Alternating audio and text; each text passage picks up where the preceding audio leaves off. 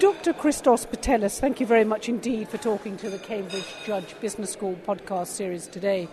We're at the CBAM WPP Distinguished Lecture and Panel, China and the Rise of the BRIC Economies. You started by saying that you'd had a 15-year collaboration with WPP and that CBAM usually showed vision in the selection of its topics.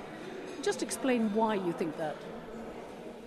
Well, yes, we are very proud to be celebrating 15 years of continuing and successful collaboration with WPP.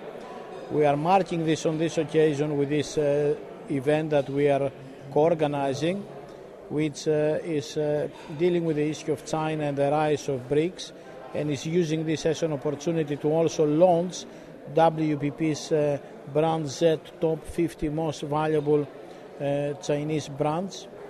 As I did mention, we are very proud of the ability of our board members, our Global Advisory Board, to select topics well in advance, which turn out to be very topical near the time of symposia.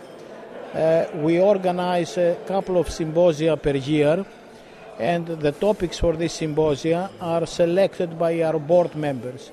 And what I found to my fascination is that business people, being much nearer the market and much nearer reality, they have a sense of what's going to happen, a sense that unfortunately as academics is more difficult to develop. So in the past, for example, our board members have chosen topics like aging and pensions, like the financial crisis, like the emergence of Russia, of China, of India, many years before these topics became very big, and sometimes they became very big exactly at the time that the symposia have taken place. Now, in the beginning, you might say that could have been a bit of a coincidence. That has been happening on and on and on to such an extent that you start believing that having 15 very select top business people at the board who are thinking what is going to be the next big thing, they are likely to use their dispersed knowledge and come up with very top ideas. And indeed, it is a topical top idea because President Ho, President Obama, they've been meeting in the USA this week. If we dig down into the presentations we heard today from experts in China, experts in Russia, experts in Brazil, we've just heard from Dr. Gabriel Palmer. Have you, if you like, got a favourite in terms of the emerging economies and the rise of the BRICs? Is Russia a good bet, for instance, in its stocks? Is Brazil underestimated? Is China overestimated? Well, I mean, it's difficult to say because all of these economies have their advantages and they also face challenges. My bet would be with China. I have question marks about the ability of the other countries to sustain this economic growth. China is the bet. Having said this, China is also facing difficulties. It's facing some demographic difficulties. It's facing difficulties it's been rather slow in developing its own brands. Even with today's presentation, we saw that it's having some success in developing some top brands, but these are still mostly top brands within the Chinese market, less known to a Western audience. Of course, China is using the fantastic opportunity for her of the global Western global financial crisis to acquire some brands, and it's leveraging this capability to transfer knowledge back and develop capabilities which sooner or later will allow it to actually either own and or develop own brands which may be comparable and with Western ones, still not there yet.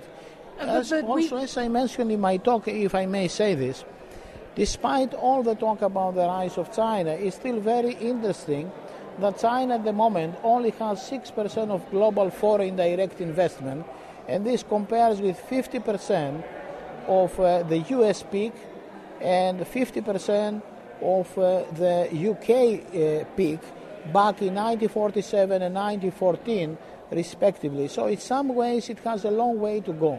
But Professor Peter Williamson always says you look to China and it's its internal, its domestic markets and the growth of the middle classes. Again, they're very important in Brazil too. But if you just take the time scale at which, if you like, these brand said top 50 most valuable Chinese brands have developed, the speed with which China can get ideas and innovations to markets, it's impressive, isn't it? Well, it's quite impressive, and I have to say the single most impressive graph we saw today was the one by Jonathan Garner, which actually demonstrated that the growth in China and the BRICs in the past 20 years in manufacturing was the fastest in human history. Do you agree with Jonathan Garner's analysis that in terms of manufacturing nations in the world, we're going through, if you like, a transition, which is the biggest transition we've seen for 200 years, that we will, in a decade's time, perhaps see China above America, it's now above Japan in terms of its GDP, in terms of its wealth? Are we going through, if you like, one of the most significant revolutions in the world? Well, I think Jonathan's analysis was very comprehensive and very convincing. And also it's almost, sooner or later, it's almost certain that China will become the biggest economy in the world. We must not forget that there are challenges, and we must also not forget that these challenges have to do with sustainability at economic, social and environmental levels, and it poses issues of governance, not just corporate but also public and supranational governance, global governance, and sooner or later the world has to take notice of these things and try to realize that these are big issues which can only be solved with global collaboration. And Jonathan Garner indeed did point out that Brazil had begun to solve those social issues. Over 50% of its population is taken out of poverty, now so-called middle class. China hasn't begun that. India hasn't. Do you think we're perhaps in for some surprises in terms of these BRIC and emerging economies, that there could be, if you like, an upset? Well, what is interesting here is what may look sustainable at the national level and what may be good at the national level does not need to be good in the long term, in the medium and long term at the international level. I think the big challenge we are going to be facing is challenge for scarcity of resources, and here we have a paradigm shift.